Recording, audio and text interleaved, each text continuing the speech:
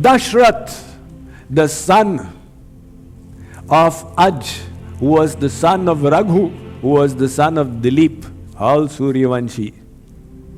He was now ruling on the throne of Ayodhya.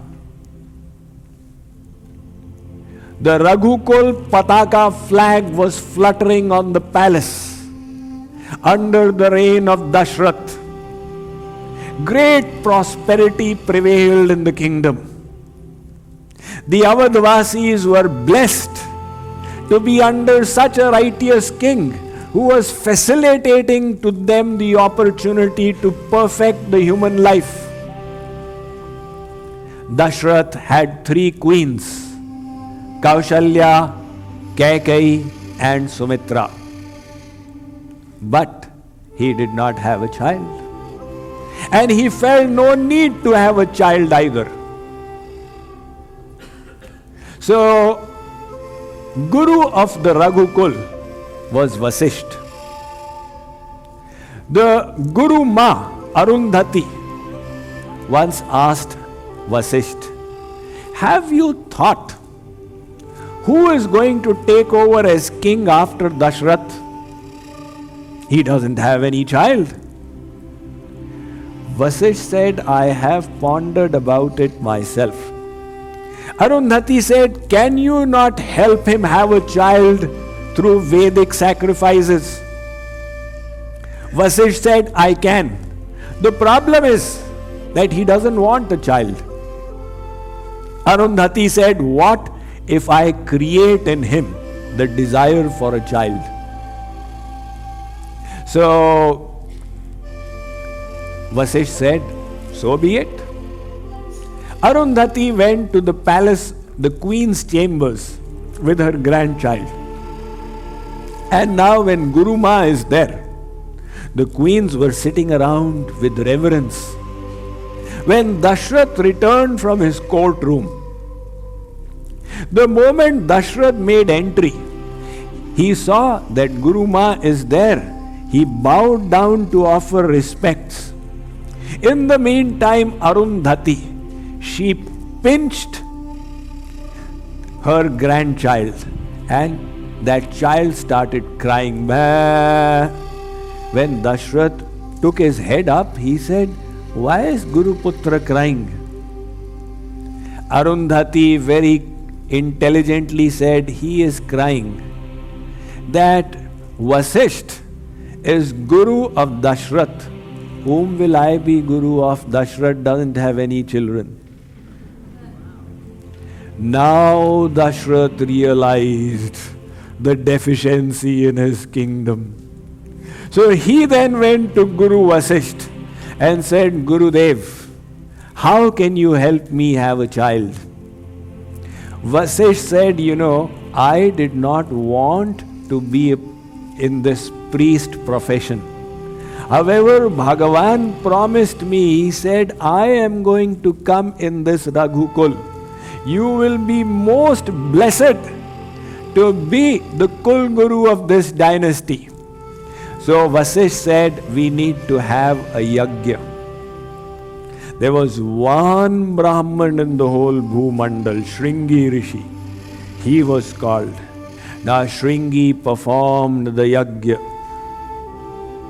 At the end, Agni Dev himself, he manifested from the Kund with the Yagya Prasad and gave it to Dasharatha and said, distribute it to your queens as you wish. Now the time started flying by. The Avadvasis were already eager to see the forthcoming children of Dasharatha. The excitement started building up until the Chaitra Mas, the blessed month arrived. Now the Mahatmas came to know that God is going to take avatar in this Raghukul. They started coming from their hermitages and residing by the banks of the river Sarayu that flowed by. Sarayu also started overflowing, ahlad. Somebody asked this river that what is wrong? How come you are flooding in Chaitra Mas? Sarayu said, I am not flooding. I am so happy. I am ahladit. It is my bliss which is resulting in the increase of volume. One by one the days started going by until the Navami Tithi arrived, the 9th day. The Surya Devata, he rose in the morning and started moving upwards in the sky. The celestial gods had also come to see that spectacle. And Brahmaji said, no, it should not be announced that God has come. You see, God hides himself, only the adhikari comes to know. So you need to go. The Devatas departed from there.